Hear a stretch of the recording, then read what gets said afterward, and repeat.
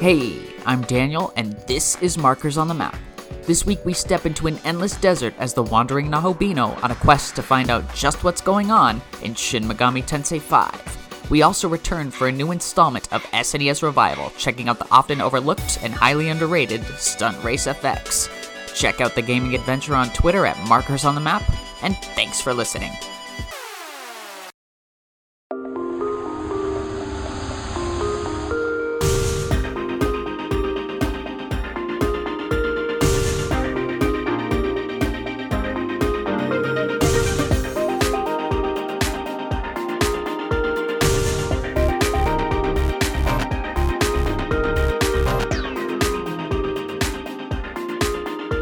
The hierarchy of power in the Markers on the Map universe is about to change.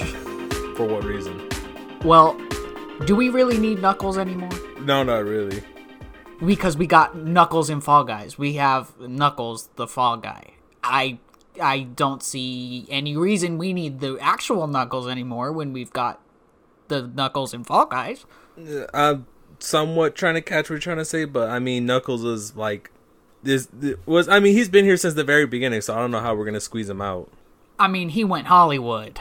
I'm sure Knuckles will show up for Christmas, since we're getting into the season, since November has just blazed on by for some reason. That is true. I really told me that, hey man, it's already what, like you said, what's today, the 17th? And I'm like, you're lying. And I realized that next week is also Thanksgiving.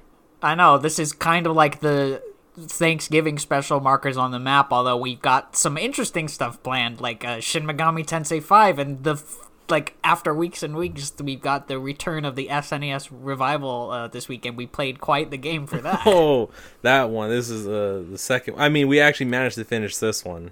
Let's just say that. Yeah, unlike last time, we finished a game and unlocked its greatest secret this time, but more on that later. Back to this whole Knuckles thing, yeah.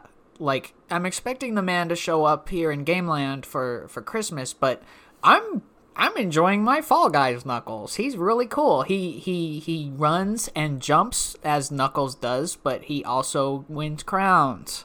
Have we ever had a Knuckles win a crown? Talk about how the Fall Guys had a Godzilla weekend where they're putting him back in the shop, and I've been waiting for a while for that because I got enough crowns to get him. You have. Tell me why he costs kudos. Ooh. This whole time, it always costs crowns, but then I'm like, all right, I'm going to save up on crowns. I really don't need to care about the kudos. And then right when it happens, oh no, he costs kudos. Knuckles also costed kudos. And I had enough for the top half, but I'm just going to say I had to put the $5 in to get the bottom half. I don't know, man. I mean, he's cool, but basically what I'm saying, there should be an option to be like, hey man, if you don't want to use kudos, you can use your crowns. Maybe. Because obviously crowns are harder to pick up. I think the only other time I put, microtransaction money into Fall Guys was for Sark, and they've not brought him back yet. But look, I'm happy to have a 3D Knuckles game now, because he was sorely missed from Sonic Colors, where he didn't even show up in the game. So I'm happy that I actually have a 3D Knuckles game. He was in Sonic Forces. He was in Sonic Forces, but you couldn't play as him. I guess that is true. You could only play as regular Sonic, classic Sonic, and whatever creative character you came up with. Mine was designed to look like Joker from Persona 5. You should have designed him as Sonic. Hey, you know what? Speaking of Sonic, it's going to be part of the news today for a very different thing from what we usually talk about. But before we get to that, welcome to a brand new episode of Markers on the Map, the weekly podcast gaming adventure, where SNES Revival is back, and also we're visiting the desert today. My name is Daniel, I'm your host, and I'm here with my good friend and co-host, Robert. Robert, how have you been lately? Tired. I've been very tired for some reason. I don't know what it is. I'm getting sleep, and I'm just like, man, I'm just tired. But other than that, I've been pretty alright. Have you been? I've been a little tired, but also, getting a little more sleep than I guess I'm used to. I'm a little overwhelmed by all the stuff that's been coming out, but in true, me fashion, when Shin Megami Tensei dropped, I like hard dropped all the other games I was playing. So now I'm like kind of picking up the pieces, but I'm still like way into Shin Megami Tensei 5. It's been quite the experience so far.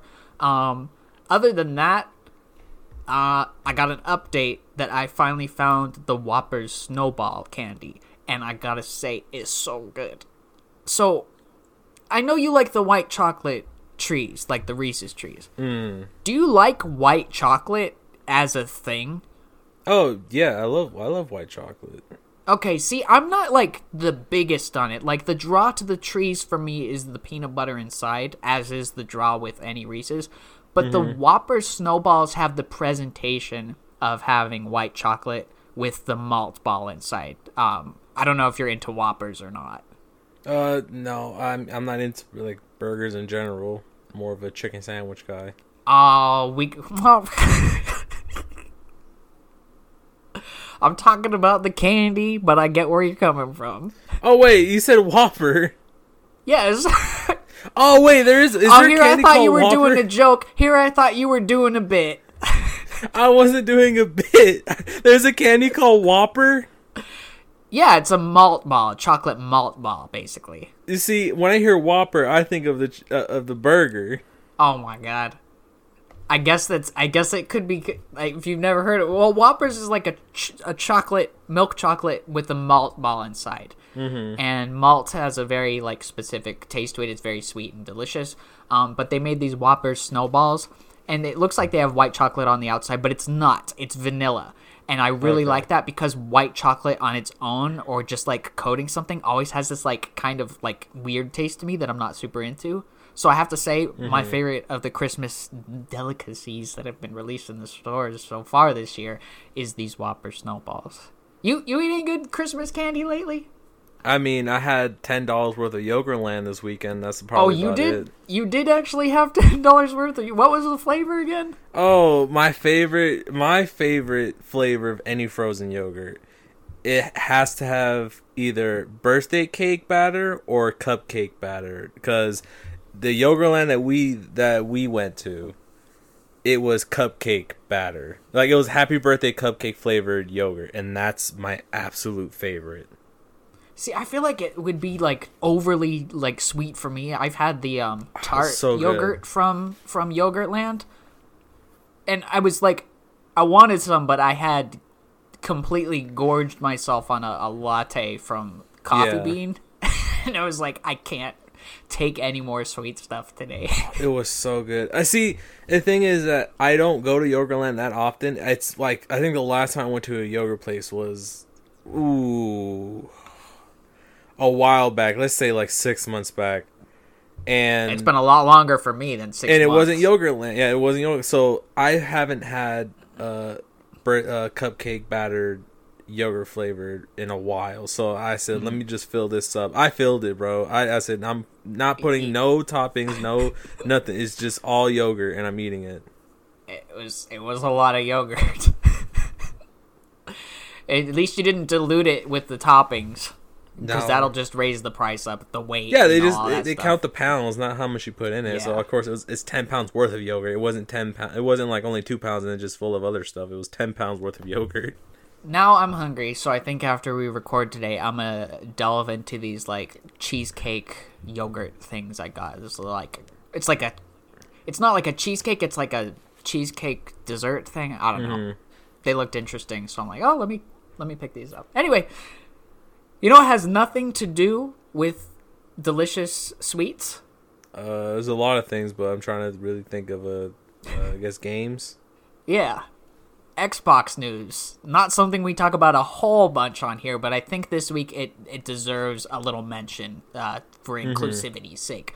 They launched the Halo Infinite multiplayer ahead of the campaign, which I believe is coming out December 7th or 8th, something like that. So they launched this on the 20th anniversary, I believe, of Halo, and it's been downloaded by probably millions of people at this point, and it's apparently really good and everything. But I just wanted to talk about the Xbox news that I find interesting here, and it's not exactly the Halo multiplayer. Okay. Just to talk about that for a second, that's a multiplayer that I guess is beloved. It's arena based from what I've talked to you about versus your whole like basically what shooter gameplay or multiplayer gameplay has turned into or evolved into over time. Halo's always had like a what it wanted to be was more of an arena shooter, and of course people liked that. You were into it back when you played on Xbox. When Bungie, I really loved Halo 3, but I think Reach was probably my favorite. But yeah, when Bungie was on it, I really enjoyed it. Yeah, and Bungie can make a great game. Destiny, while it has its problems, being a live service and everything, was always mechanically good and felt good to play. So, like, Bungie... Debatable. I always thought Destiny 2, at least, vanilla, was mechanically one of the more impressive shooters versus... I don't know, I had a certain weightiness to it. Did I enjoy the frame rate? No. And I definitely don't enjoy anything about the crafting or the leveling system or a lot of the AAA live service trappings. But that's neither here or now with this next news. Microsoft has given like 70 plus new backwards compatible titles to the Xbox Series X, as well as frame rate boosts on a ton of new games. Now, they said this is the end of backwards compatibility. So there's, of course, some games that are left out that aren't ever going to get it. They didn't say anything about FPS boost, but yeah. I don't know how I feel about that. I really don't. Because I feel like I wish Sony would have given us some backwards compatible PS3 games. I understand why obviously PS3 hasn't, but I mean, there's some games they should have, without a doubt, done it. Yeah. But for Xbox to really say that they're not going to do any more, that really makes me very upset, because there's one game that I've always hoped that would just make it backwards compatible, but they haven't. Which one? That's Need for Speed Most Wanted. The original Need for Speed Most Wanted 2005 game is not backwards compatible, so now I have to go find an original Xbox 360 somewhere. Not obviously original, but get one somewhere. I haven't quite looked at the list, but going through it right now, Most Wanted is not on the new 76 backwards compatible games. So I imagine that might have some... Because remember when those games got delisted from storefronts? I imagine it might have something to do with that. I don't know, because a very good argument is that Xbox, of course, always had backwards compatibility now, and that they're going to add way more. But I don't know. It seems very odd that they kind of halted or stopped when there's still quite a few. Obviously, there's... I think they got they got the best ones in... There's some good stuff on this new list, too, just glancing through it. Yeah. Max Payne 3, that's a good one. That's a good one. But like I said, there's some games like Need for Speed Most Wanted. Like, that's the game I feel like most people say is the best Most Wanted game. Or not most, but the best Need for Speed in general. Like, it's that in Underground 2. Like, people really like those games. And I don't even think Underground 2 is backwards compatible. Even, like, I'm pretty sure it came on the Xbox. Hey, you know what is on this list? What is on here? Resident Evil. Operation Raccoon City, baby! Operation Raccoon... Are you serious? Yeah, it's on the list. No one liked Operation Raccoon City. But you know what game's on here that people do like? Ridge Racer 6. Ridge Racer, that's not bad. Yeah, there's Mortal Kombat versus DC Universe is on here. Surprise! Max Payne 3, of course. Took a while. Yeah. Max Payne 3 and 2. That should have been there for a while. That should have already been there. Yeah, they've got all 3 Max Paynes coming on this update. Some Dead or Alives. Are You Smarter Than a Fifth Grader? Make the Grade. And, Are you serious? 50 Cent Blood on the Sand. No. So go back to the last one. 50 Cent Blood on the Sand? No. Go back to the last one.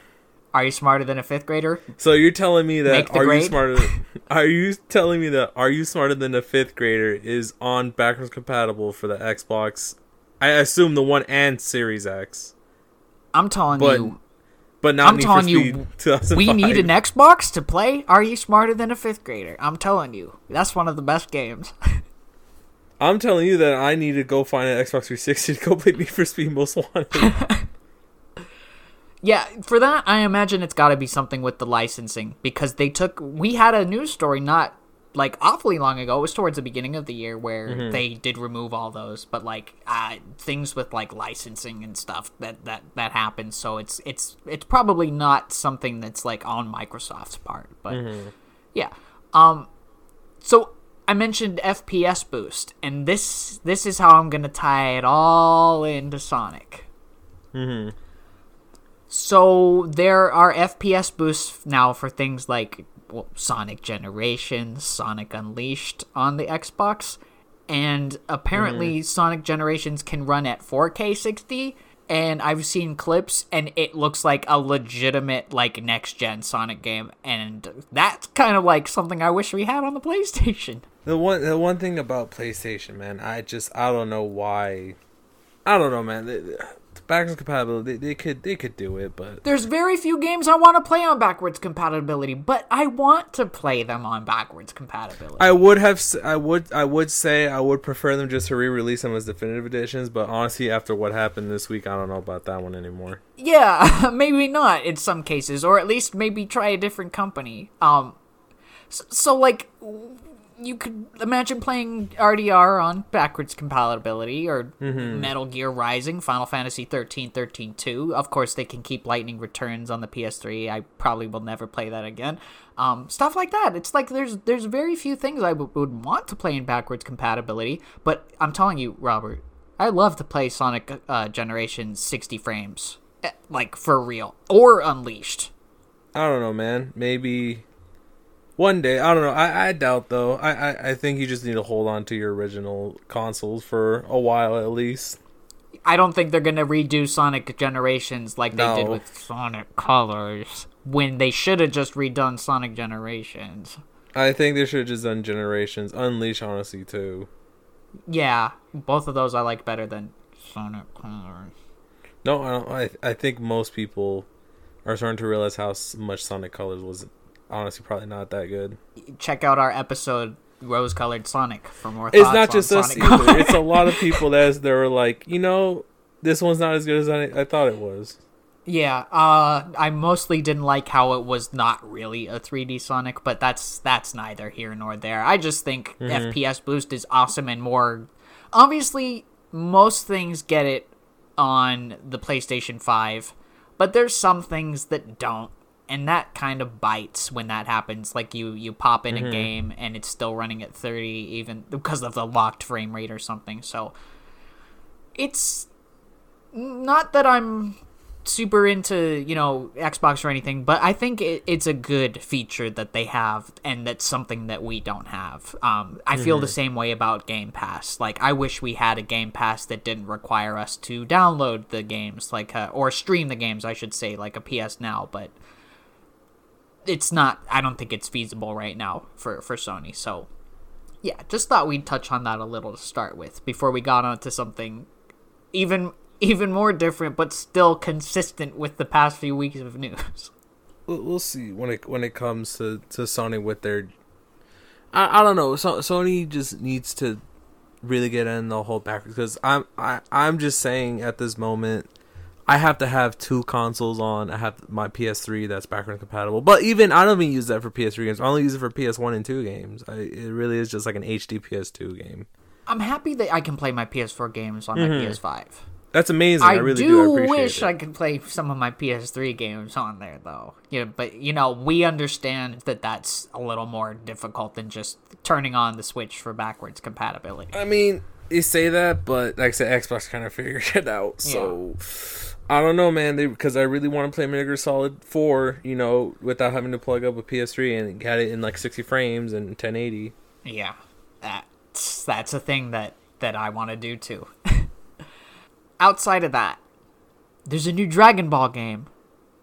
You know how we've been talking about Xenoverse 2 for weeks now? There's a new Dragon Ball game. Oh, wait, I think I did see this, yeah. Dragon Ball The Breakers. And it's not the type of game you think it is. I saw it, like, the thumbnail, but I haven't really seen what it is. So, it's an asymmetrical multiplayer game. A la something like Dead by Daylight, where someone is like Frieza or Cell or Majin Buu, and there's like 7, not necessarily hero characters, but like 7 other characters, like Oolong or Bulma that you play as, and you like it, from what I get from the trailer, you're kind of like dodging it. I don't know if this like something like this works for Dragon Ball Z.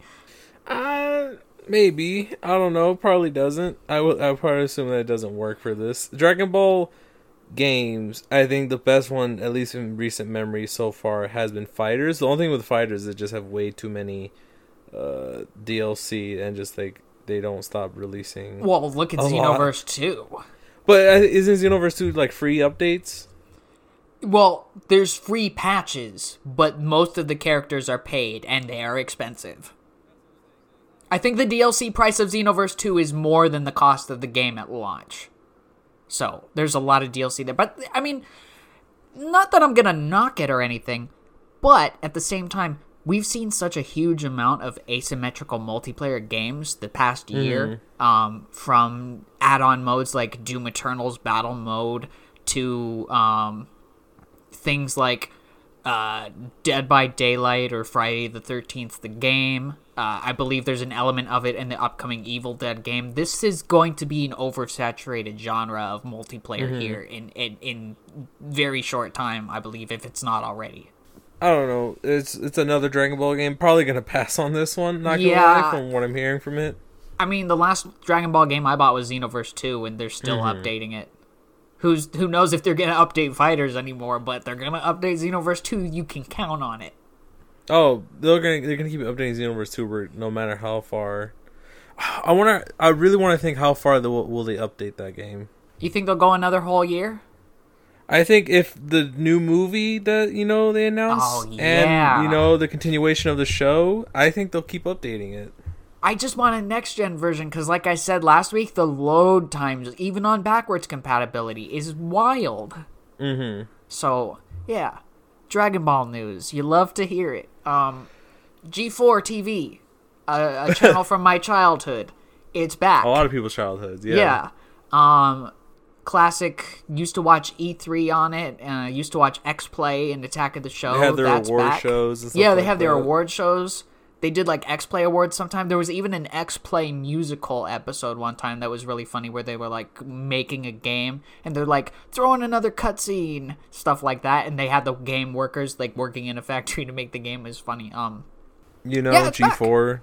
Pretty famous people for putting a trailer over the Halo 3 launch trailer, Station ID to run some ads when the Halo trailer premiered in 07, I think. Yikes. Oh, man. Good times, though. So they've Classic. got a few of the old hosts back along with new people. Like, the Completionist is a host of X-Play now. And what that show is basically, at least back in the day, it was, I believe it was a half an hour where they would do some game reviews. Maybe they'd have some sketches or talk to some people. It's kind of like a blend of comedy and games. And that's where, like, my favorite gaming reviews came from, where at the end of every review, they'd be like, it gets a 4 out of 5, stuff like that. So that's where all that comes from. So I believe the first episode of that premieres the same day as this episode does. So I'm looking forward to watching that, and maybe we'll have some interesting things to say about that. And it's cool. If you don't have the channel, I think they run the shows on YouTube and Twitch. So yeah, that's cool. Not a lot of like awesome TV representation of games since everything's went all streaming, but it's good to have like familiar faces back, at least for me. I used to be all like G4 is where I watched my first E3 conference ever.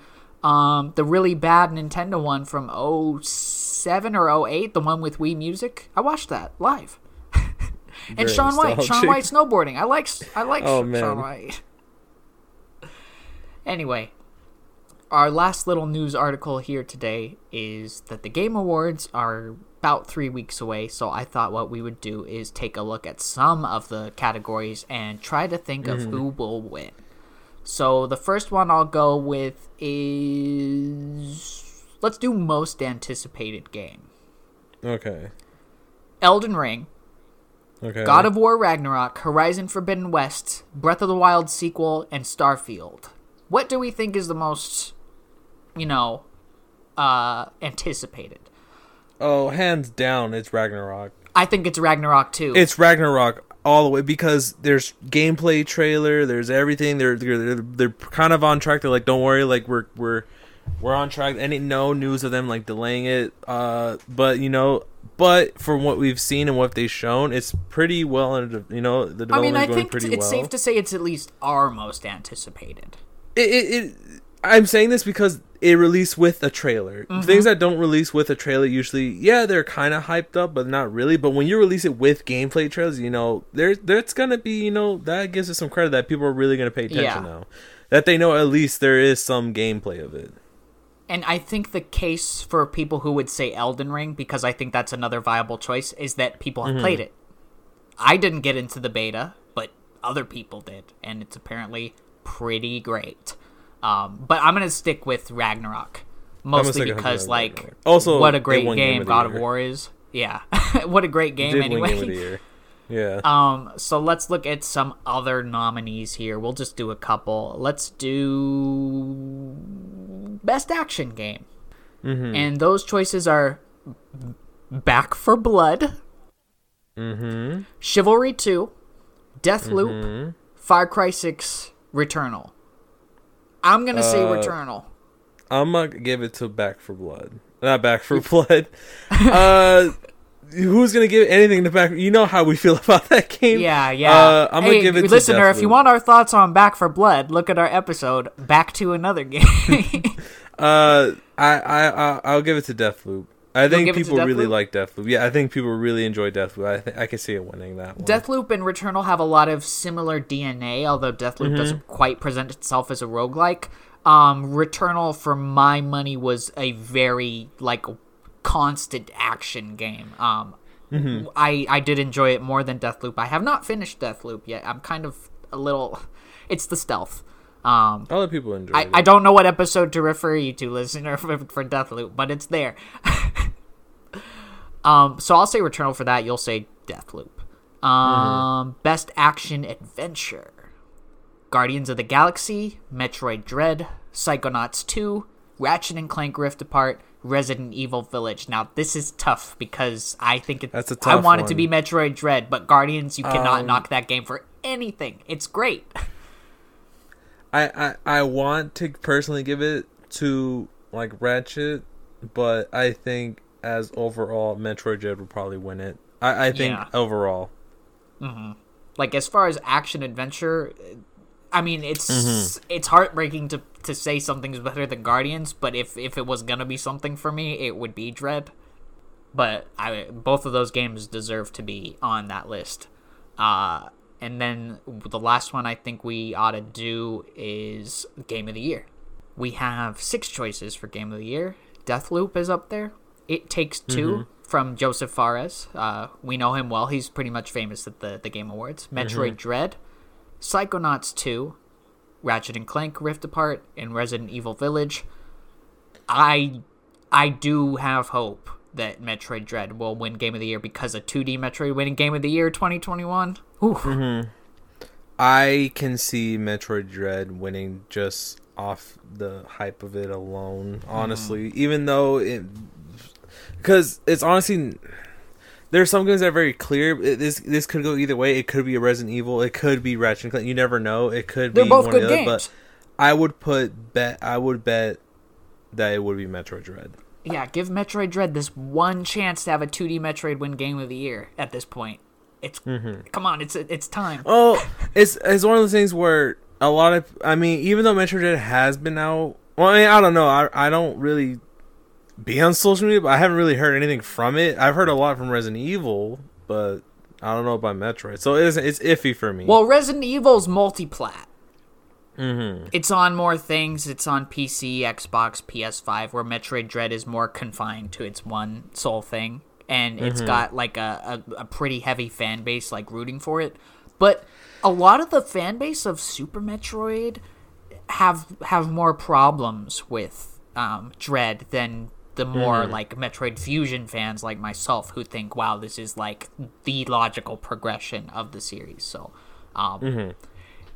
any game's going to be divisive. No one's always I don't think there's any universally like loved by everybody game. Although there's a few I think should be, namely Ghost of Tsushima. Yeah. We'll get to that later. Yeah, we've got a Ghost of Tsushima special coming at you at the end of the year. But, Robert, I got one last thing. It's a Nintendo Direct rumor, and boy, is it a Nintendo Direct rumor. We got a rumor? Yes, we do. It's for a game called Mighty Atom Overlords. So we got a little Astro Boy action going on here. I'm trapped. The world is falling apart, and I don't know if I can go on. I'm stuck here. I'm weak. Systems down. Going. Indiscriminate forces from another dimension have launched an offensive on the planet Earth, leaving nothing but destruction in their wake. A menacing robot walks toward a still-standing room of gold, untouched by the madness unfolding all around. The horned head of Pluto floats up to the wall, as the fiend hangs it for decoration. He sits atop a throne of gold, having dismantled Earth's greatest heroes and their most devious villains. Adam! Adam! Iran's voice echoes in the distance. Earth is lost, burning, smoldering, and suffocating. Adam! A new voice, a shining hand reaches into the depths. My name is Astray, the beacon of light implanted into the kingdom of darkness before their invasion to stop them once and for all. I was to find Earth's greatest ally. Reach, Adam! Adam emerges, his newer grown body torn apart, sliced, and damaged. He grabs cloth and drapes it over his body. Astray, will you help me make whoever did this responsible? Astray nods. We need to find Duran. She's just as key to this as you. Oh, and Pluto's dead. Adam's one functioning eye flickers. I hate to make a monstrosity of things when my knowledge of Earth's technology so differs from our own, but this will transform objects we find into augments. Astray clips a device onto Adam's back port and engages it. Time to face the overlords. Travel across ravaged lands as Adam, absorbing materials and using them to form weapons, armor, and attachments in a furious 3D hack-and-slash experience with mighty Atom overlords. Engage and ground in flight-based combat against the monstrous mechanical menaces that emerge from Earth's invasion, and combination with the planet Technomica, where an alien breed of automatons once lay dormant. Now Earth's life energy is the only thing that'll keep them alive and well. That is until Adam and his ally Astray, a rogue agent from a freedom fighter cell in Technomica, rage their way through a mechanical wasteland in search of the leaders of evil, as well as Adam's sister Uran, who is crucial to the Resistance's strength. Find survivors who will join you for quests and use teleporters to launch into combat scenarios with rewards, ranging from fully functional to cool and cosmetic, and restore mighty Adam to glory. Perform mighty tag moves with your AI companions as a dark story about what lurks light years from Earth unfolds. An open world full of secrets awaits our hero on the search for Uran, an adventure spanning cities he's never seen before, fused with a dangerous world unknown to man. The one who defeated Pluto is just the beginning, as Earth's greatest resistance arrives in Mighty Atom Overlords. Take it all back, only on the Nintendo Switch. I love this. I'm kind of lost. I'm lost too, because Astro Boy is usually presented as a kid. Mm-hmm. But what we're getting here is like they took his core and put it into like a new body, and we've kind of got like what I want or what I wanted Nier Automata to be. Okay. Some kind of post-apocalyptic like robot going through hack and slash DMC style gameplay with only one character, and it seems what we're getting here is like you can pick up whatever off the ground and like transform it into some kind of weapon. Quick quick little lesson here on Astro Boy. He is a anime and manga character from the 1950s, probably the most famous originally and like one of the first to come to America. It's a robot who kind of like lives a life and like protects the world and everything, but over time there has been spin-offs and like more mature retellings. There's been a few anime series about Astro Boy here and there, but one of the cooler ones is Pluto, who's about like a robot that could destroy like all the other robots, and it seems like the villain of this game already destroyed Pluto, so he's like of course they're being invaded. So this whole idea of a robotic alien world invading and combining with, you know, an Earth that's already, you know, futuristic and full of robots, to kind of just make this whole thing where like who's the better robots and stuff like that just seems like a wild concept for a game. Only thing I remember from Astro Boy is that movie that came out in like 2000 and like 11, was that the CG Astro Boy movie? Yeah, that's the only thing I remember. I've never seen that one. I know like the last Astro Boy game was like Treasure did it, and they did the Bleach fighting games for the Nintendo DS, so I think, you know, it was a really, you know, good game. I've never played it. But I'm just into this whole thing that like my problem with Nier Automata is that it's not what this rumor is. I have a lot of issues with that game, but this rumor is something that I like the idea of augments that happen in these futuristic games. Demon X Machina has this whole thing where your character can augment himself or herself, and by the end of the game they could become like an actual robot. So yeah, combining a classic property with a new style of gameplay, a serious tone, I guess we could call it Astro Boy The Edge, or Act Zero, but hopefully it doesn't end up being like Bomberman Act Zero, where it just wasn't great. So we always have hope for rumors. We'll see. Yeah. The last thing Astro Boy did, I mean, the movie wasn't that good. Have you seen it? Apparently, I haven't necessarily seen it, but what I've heard from it is not that great. Oh, they had an anime series in the 80s that was good, and they had a 2003 one that used to come on Cartoon Network, I think. But the one I've seen the most of was the 1950s one, where it was like anime, but like the frames weren't, it wasn't high frame rate, like it wasn't 12 frames or anything, so a lot of the time they were just saying things to like a still image, at least in the US version. But yeah, I like it when a classic is brought back in a gritty way like this. So I love this rumor. I can't wait. So we got two major things to talk about today, and we're gonna hold back some of the the fire for Grand Theft Auto Definitive Edition until next week. I got some major heat, and not in a good way. Yeah, and I've played it, so not that I'm having a bad time with it. I'll just put that out there. But there's some issues. But I'm gonna delve into the other. I've played Vice City, so I'm gonna delve into the other two probably soon.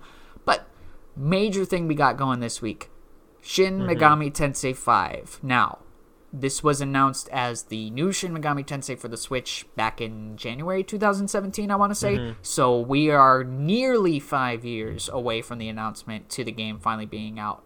I gotta say, this was worth the wait. How to start? Well, in Shin Megami Tensei 5, you are playing a school student, as you do in a game like Persona. But about 10 minutes into the school student plot, you find yourself in like a tunnel. And the tunnel crashes down, but your character's okay. But he wakes up, and there's nothing but desert all around him. And it's the netherworld dot. And he meets a character called the Aogami, because one of his friends from school gets lifted away and taken away by an angel. And so the Aogami meets up with your character. I named my character Arsène Lupin because, of course, I did. Of course. You can't not. I can't not. So the two, like, the Aogami wants to protect your character, so he combines with them, and they become what's known as a Nahobino, which I don't necessarily want to explain what it is because I feel like it treads on heavy spoiler territory. So I'm gonna sweep what a Nahobino is under the rug for a second. 10 minutes into Shin Megami Tensei 5, you are left with not a lot of, like, a ton of mystery, not a lot of exposition. You don't know what's going on. You don't know where exactly you are in Dot. So you wander the desert and you start to battle against demons that you find or talk to them to recruit them for your team. And this goes on for, I don't think I hit the first boss until about 4.5 hours in.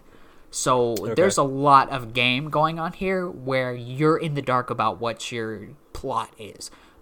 There are interesting systems at play. Of course, with Shin Megami Tensei, you have the press turn system, where if you hit an enemy weakness, you will get another move added onto your turn. So where Shin Megami Tensei becomes hard is when the enemy gets a turn. If you can keep your turn going for 8 moves, you have a pretty good chance of ending the battles without enemies talking.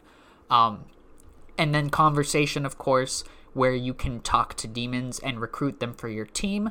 The conversations have never been funnier than they are in this one. Like, sometimes like there's stuff I can't say on here that pop up, but a lot of the stuff that the demons say and that you can say back to them is really funny in this one. As we know, the game is rated M, so there's a little bit of crass humor in there. And of course, the main thing of Shin Megami Tensei is fusing your demons to make stronger ones. So it's kind of always been the older kid or the adult version of Pokemon, you could call it. You've got a selection of monsters that you're fighting with, and you take them, but like, you're not meant to develop a bond with any of them. You're meant to use them as fusion material for the others. There is no dungeons in this. This is different. The world, different. There is no dungeons in this. The world itself is massive and full of twists and turns, nooks and crannies, where you can find things like treasure boxes that are little, like, they almost look like D20 dice that you just hit open. There are little things called Mimon that you find that give you what's called glory. There are 50 in each of the game's 4 areas. And glory helps you unlock things that, like, the computer system in Shin Megami Tensei 4 did. Like, do you want your character to have an extra skill slot? Well, give us 150 glory. Do you want to be able to carry 2 extra demons? Well, we'll take 100 glory for that. So you collect glory. There's some cases of glory around Da'at itself. And you take this to the World of Shadows. And then there's Gustav, the shopkeeper, who will buy things from you so you can earn money by picking up things out of vending machines that he wants. And he sent the Mimon out to get those things, but they're silly and they got lost, so you have to pick up the slack for them. This game's very weird, alright? It's kind of weird compared to the other ones. Tonally, it's more like 3. Yeah. Gameplay-wise, it's different from all of them. Yeah, this seems very different. Yeah, it's different from all of them. It's got a similar tone and kind of eeriness as 3 has, but it's slowly starting to become something very different, and I'm very excited. Another thing that makes this game very interesting, and I'll be the first to admit, it's even on casual, it's brutal. So I'm playing on safety because I'm in it for the world and everything. Safety is kind of a cakewalk, but casual, the first boss crushed me on casual, completely decimated me. But this is a game where your useless battle items in another RPG, including other Shin Megami Tensei games, are so useful here. There are items that will block an element for a turn that you can use to completely void boss attack turns or demon attack turns. There are items that you can use to use any element that you have a gem for against an enemy. So if you don't have a demon that knows electricity, but you're fighting one that's weak to it, you can use a gem and it'll instantly give you an attack. You can fuse the Nahobino or any other demon you have with the essence of another, and this is another new thing, and you can either give them the attacks of those demons or their stats. So if you don't like that you're weak to, like, fire attacks, give the Nahobino an essence and make him strong against fire attacks but weak to, like, ice or something. There's a lot of, like, depth and customization that we haven't seen in the series or any other RPG, I think, that's, like, present here that really just kind of shakes things up. It just seems... How different will you say it? Is it different in a positive way or different in some way that feels uncomfortable? Absolutely different in a positive way.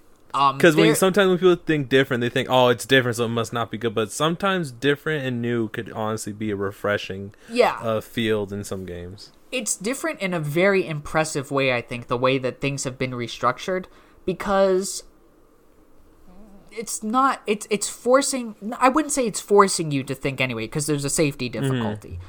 But if you want the challenge that Shin Megami Tensei is known for, the challenge that, of course, Persona 5 doesn't have, it's there for you.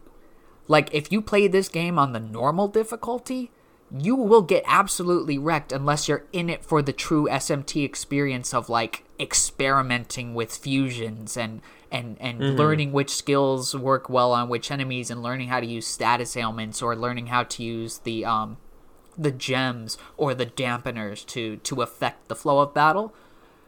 But you can play it on safety and just enjoy the admittedly awesome and totally different world from anything SMT's ever done before. I will say exploration is Xenoblade Chronicles like in the best way. So it takes all the good things about Xenoblade Chronicles 2 map exploration and gets rid of it kind of being a confusing mess at times. And it also doesn't have Xenoblade battle system, which is like a MMO almost. It will transition into a turn-based SMT style battle. You can completely avoid battles if you want to. There's been maybe 2 times I've seen on the map where a critical path is blocked by an enemy that you have to fight, and it's usually not a very strong enemy. The one thing I don't really like about the open world is that on the map there will be maybe a group of like 5 demons on the map. And you'd think when you hit one of them, you'd go into a turn-based battle against 5 of them, and then they'd be gone. But only one disappears from the overworld when you fight a group of them. So that's one little caveat. But again, it's easy enough to avoid any battle at any time if you want. Now, where I'm at is the third area. I will say at the end of the second area, the game does something very interesting with its tone and with its scenery that I wasn't expecting. I'm very happy about. The plot is light, but I'm beginning to have some serious suspicions about who the villain of Shin Megami Tensei 5 is, because they have a villain that is very much at the forefront for a lot of what I've played so far, but I think we're headed towards a different path here. Shin Megami Tensei's always been a game where the main character has a couple of friends. One friend sides with the angels, one friend sides with the demon, and one friend doesn't side with anybody. And it's kind of up to the player to decide where they want their character to go down to, what ending they want, who they want to align themselves with. But I just feel like this is going down a new and interesting path that is going to be something different for the series. I feel like, it's... SMT4 has one of those things where it's like, oh man, the character's friends are seriously turning into... But SMT5 is like, what's actually going to happen? Who's really, pulling the strings here? Because it seems like the big bad enemy is not all there yet. So... Plot-wise... You're like... Very, I can tell you're kind of not trying to spoil a lot about this so far. Not that I'm not trying to spoil a lot, because I won't, but I'm still trying to piece it together myself. Yeah. This is a game where you're in the dark. There's some exposition. It's like, yes, now I know what's kind of going on, but why is it going on?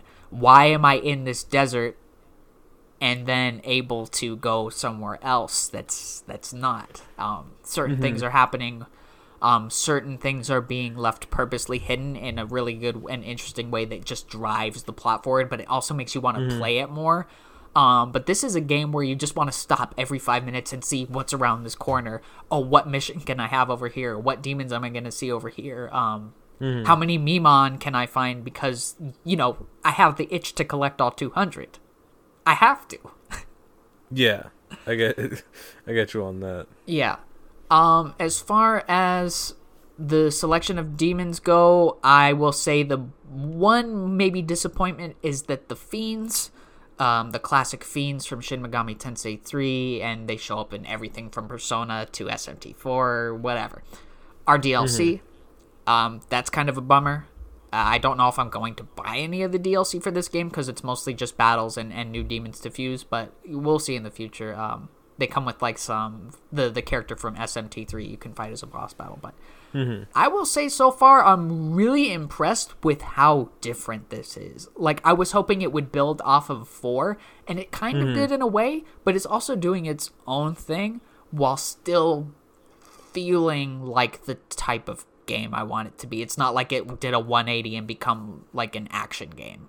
Yeah. I get this. It's one of those things where, like I said, most people would assume that different in a bad, but this is different in such a refreshing, good way. Yeah, and that the it's music still building on. Yeah, it's still building on, but let's talk about the music. Yeah, the music is like, I think the battle theme to me sounds like a remix of SMT4's, but there's so much distortion. It's like the music goes from like eerie noises and drumming and to like some seriously like some of the best music from the whole series.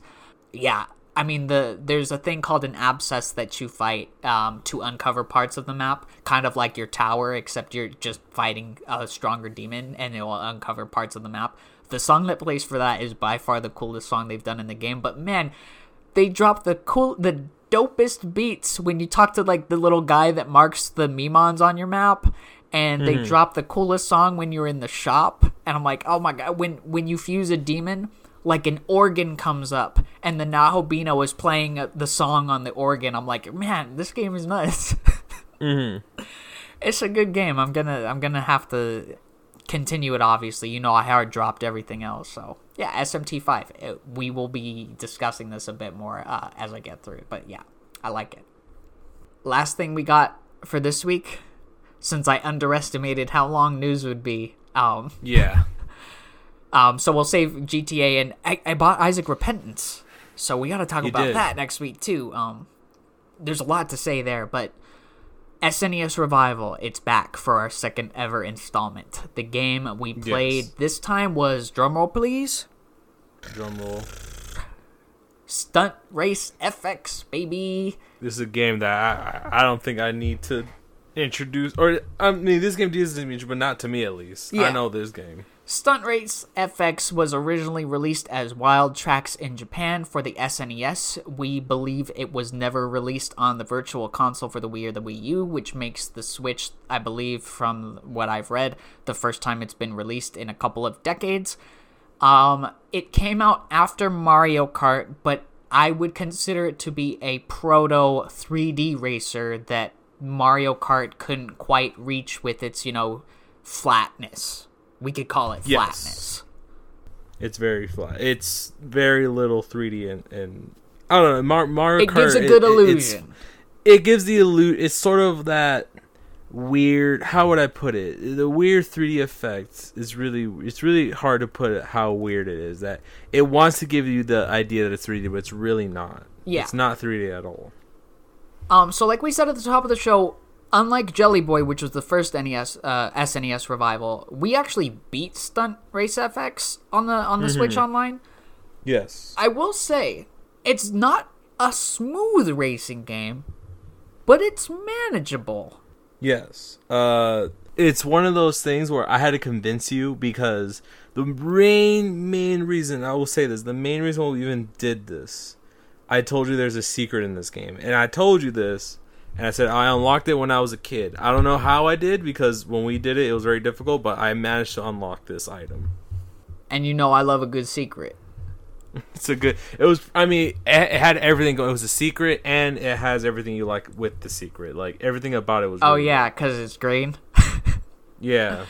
Let's see if I could explain Stunt Race FX. Yeah. So, the name alone is supposed to tell you that this is running on the FX chip. Obviously, that used on Star Fox, I think Yoshi's Island, and a couple other games use the chip. And what it did is, it's somehow, for some weird reason, there's so much, but it did manage to get 3D polygons on the Super Nintendo. I know Genesis has that cool catchphrase. Sega does with Nintendo, but I don't think the Sega Genesis actually reached 3D polygon graphics. So take that, Genesis. It's had some cool effects with things like Sonic. Nah. I think the FX chip even also was used in Castlevania 4. I think it used for like the background, the one boss fight where it's like in the background. Super Castlevania 4, great game. Yeah. The premise of the game is it has multiple modes. It has like a battle mode. It has a speed track mode. It has like your standard like stunt mode and all that. But what it is, it's a standard racing game. It's a, I don't want to say it's a kart racer, but it is a racing game. But no, it doesn't feel super kart racer-y. Yeah. How would I say I will say that this is before the movie's Cars, but these cars have faces, and I assume that these cars could probably talk as well. Yeah, I'd like to think that they could talk. They could talk about what a mess of a level Big Ravine is. Oh, Big Ravine.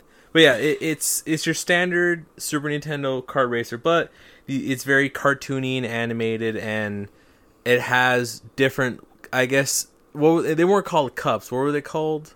Circuits. It had circuits, yeah. And of course, there's a lot of character to it. Like your car will hit a wall and they'll like burst into like pieces, like one of those little reassemble, like puppet like things. a Lego piece. Yeah. Like have you ever had one of those push puppets where you push the puppet up and it like breaks apart and then it goes back together? That's kind of what it reminds me of. I would have put this as a crash dummy toy where that's what it's like. That's what it's like. A crash dummy toy. Yeah. And then you put it all back together, and then so yeah, it's very this game has some very good pluses and minuses. The very minuses, obviously, the controls. It was very. I feel like it's the first of its time or of its kind. So it's just the 3D aspect of it always makes it seem like the terrain is uneven, even when you're going on a straight road. So it seems like a lot of the times you're not turning and the car is turning, and that ain't Joy-Con drift because I had it too. Yeah, but I will say that it has some really good pluses, like a damage meter and a speed meter, and your cars actually do have different type of perks. Like obviously, some would take more damage, some would take less damage, but some would be faster than others. Top speed, but some would better acceleration. Yeah, and on that point, the pickups, like, not only do they heal you a lot or refill your speed boost a lot, but like we were remarking as we played this, the distance from which you can get that power up from. You don't have to be right on it. If you're in the vicinity of it, it will automatically pick it up for you, and that's really helpful on like some of the later stages. It really is. You have to be pretty far away in order for it not to detect you picking it up. So what I will say is that obviously there is a 2-player mode. I think it's like a battle-to-battle mode. There is. And then it's over relatively quickly when you're playing against me, because I suck at. Yeah. And then there was a... how would I say? There is a like stunt mode where like you collect points and sort of like other racing games or any type of game that's a racer game.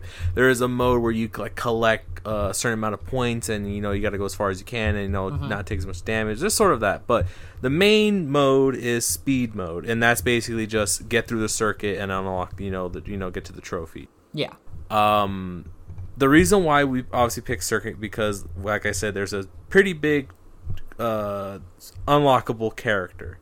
So there's 3. You got a medium, small type of vehicles. He's yellow, whatever. It's yellow. You get a really speed racing. Like I forgot it was like F1, right? Those like really fast like speed racer cars. One of those, and then you get like a big old truck, like a blue like monster truck, and it's big wheels and all that. But there is a 4th character, and that's not including the big old like tractor that you drive that you put. Oh, this the truck. Yeah, so this is the 4th playable character, and what you have to do is you have to defeat all 2 of the regular circuits. No, 3. And then normal, expert, but like and master. You beat the regulars, and then you unlock you unlock the 3rd circuit, which is master. Oh, and boy. once because you don't see master from the get-go, you only see the first 2. So what you do is that you beat the first 2, get the ultimate master circuit, and then what you do from there, obviously, if you are all the way through the end, you unlock the 4th character, which is a green motorcycle, and it is so glorious. It's so fast. It has really good damage intake. Like it can take a couple hits. It's really fast. Honestly, the controls on it are pretty well too. But it's one of those things where it kind of would have been better if there was one more circuit after that one, kind of like a super special circuit. You know, they call to it use it special, on without just breaking it. Like fun roads. Like yeah, because Mario usually has 4 sets of 4. Yeah. So let's talk about the first circuit. This was like the beginner. We did like the very easy beginner circuit. Obviously we didn't have much trouble with this, especially because you'd played it. I mean, we had tried it once before, but we had tried the battle mode, and I lost so quickly that I lost interest in it. But we were actually doing the races this time, so, passing the digital controller over Switch Online. First circuit, I don't think we had any kind of issue with at all. The first circuit, no problems. Cool Easter eggs. Once you play this game, there's a lot of cool Star Fox and Mario Easter eggs, but the first circuit, no problem. It was pretty easy. Now, was Big Ravine on the second one? I think Big Ravine was on the third one. Maybe it might have been. I don't know. Big Ravine because the second one that had us struggling was the very first race. Oh, yes. See, I remember I was the one that finally ended up doing that one, but it was such nonsense because you don't really have enough time unless you're playing perfectly. Because, you're on a time limit in this game. And that time limit for this one is particularly strict and doesn't give you a ton of time to add on to the next level, but you don't really need it for the next level. But for this one, if one wrong turn, you may as well start over. I feel like this is the point where they were like, okay, we don't want somebody to beat this in an hour. Let's make a really hard level at the start of the Expert Cup. And what's funny is that with the beginner circuit, we use the yellow card, but I think at least I came to the agreement that the only way to actually beat this game with enough time and everything is to use the fastest card, but the problem is it's the weakest card. That's the red one. That's where the health pickups really come in handy, as well as the distance at which you can get them by, because there was only a few times where we actually... I don't even think you destroyed a car once. I know I did a few times. I don't remember. I think the only times I would actually destroy the car is when it's the water levels and they have those weird, bumpers that you can fall off. That's the only time I really remember. Yeah, or fall off the edge. Destroying a car. You have lives in this game. It's weird. Yeah. But second circuit, not too bad. There was the first race in the first circuit and the second circuit. Wasn't there a really easy one too in the second one? Mindlessly easy. I think there was. It was just really easy. It didn't take that long. But then we get to obviously we unlock the third circuit. This is Master Circuit. I think this is the one with Big Ravine. This is the one. Big Ravine was, I believe, either was the second race or the third one. It was the second. I'm pretty sure it was the second. It was the second. Okay, because then the first one I don't even remember. The second one, the third one was easy, if I remember correctly. I think it was the last one was the one with the drops. One. That was the cloud clouds. One. Yeah, because Big Ravine was the mountain one. Yeah, talk about just not being able to go straight ever and not being able to get in first place. No. Okay, what I will say about this game is that it's very forgiving in the placement. Even if you're second place, you can in still one race, if you're next cup. Yeah, basically it doesn't go by a placement system. It goes off by a time and also sort of worthiness. Like if you're second and you're just a little bit off the first, they'll still let you pass to the next race, because I think it does the whole Mario Kart thing where it tallies up your total amount of time and points at the end, where it'll determine if you won the game or not. So that race I didn't like it. A lot of corners, a lot of rocks falling, a lot of parts where if you think it's a straight path but it's really not. A lot of save states right before I hit a tree. A lot of save states. Or damages. Yeah. Talk about the AI being very unfair in that level. Man, the rubber banding was on some kind of Mario Kart 128 level, if such a thing ever existed. Technically, in the actual racing of the gameplay, they don't add the motorcycle. He's not in it. What they do is that they just have a clone of your current vehicle as, a different color, and I believe it's always green. Mm-hmm. So he was, he was way ahead. There was one time where I was just laughing at how far ahead he was. He was way ahead. Half the map ahead. He was basically a whole lap, already across, and I'm struggling to try to keep up. Eventually, we got through Big Ravine, and the only other thing I think was a major problem was those drops on the last one, because the terrain, again, it's pushing you a certain way, and it's not the drifts. Yeah, but I managed, because it was we have to do it, and then we managed to kind of do it, and then we unlock the secret character. Which for some reason, I was probably like 6, 8 or something, maybe around that age. I somehow knew that there was a secret character in this game, and I do not remember ever doing the third circuit. I just remember just playing it and then unlocking him. Like, somehow as a kid I managed to beat him. I don't know. I managed to do it because I told you about it. Yeah. And you're like, well, what if you just well, I knew when I was a kid. It's like, I didn't have internet back in the day. I didn't know if that existed. I would not have known if that existed if I didn't unlock him myself. And in looking up how to get him, I discovered that you can change the animation, or slow it down, speed it up, play it backwards in the pause menu. Fun trick that doesn't really add anything, but it's there. I like the bike better as a secret, though, and it does feel like, I know we use some save states, but as a completion reward for those who back in the day of the SNES were able to do this, that's a really good reward. No, yeah. For me, I didn't really mind using saves because, like, I've already done it. I don't need to prove nothing. I've done it before in the past. I could do it again. I like to use save states and rewind with old games because there's often frustrating design decisions in old games. Hey, I wish GTA Trilogy had a rewind button for some things, but we're going to talk about that next week. That's next week. I mean, we're not... That's next. But, heads up, it's going to be a little rough. I will say that there were some headaches playing, coming back to F. But honestly, it was a pretty great time playing it again and just unlocking. I was like, I remember I think we did the whole thing in like 2 hours, 2:15, something like that. It wasn't that long. SNES Revival is fun. I'm glad there's these more obscure games. I mean, this is a Nintendo game, though. This should be like in the forefront. Yeah, I convinced you, was like, no, we have to do this game. And then I convinced you with there's a secret green card character, and you said you had me at green. And so I was like, all right, we're doing this one.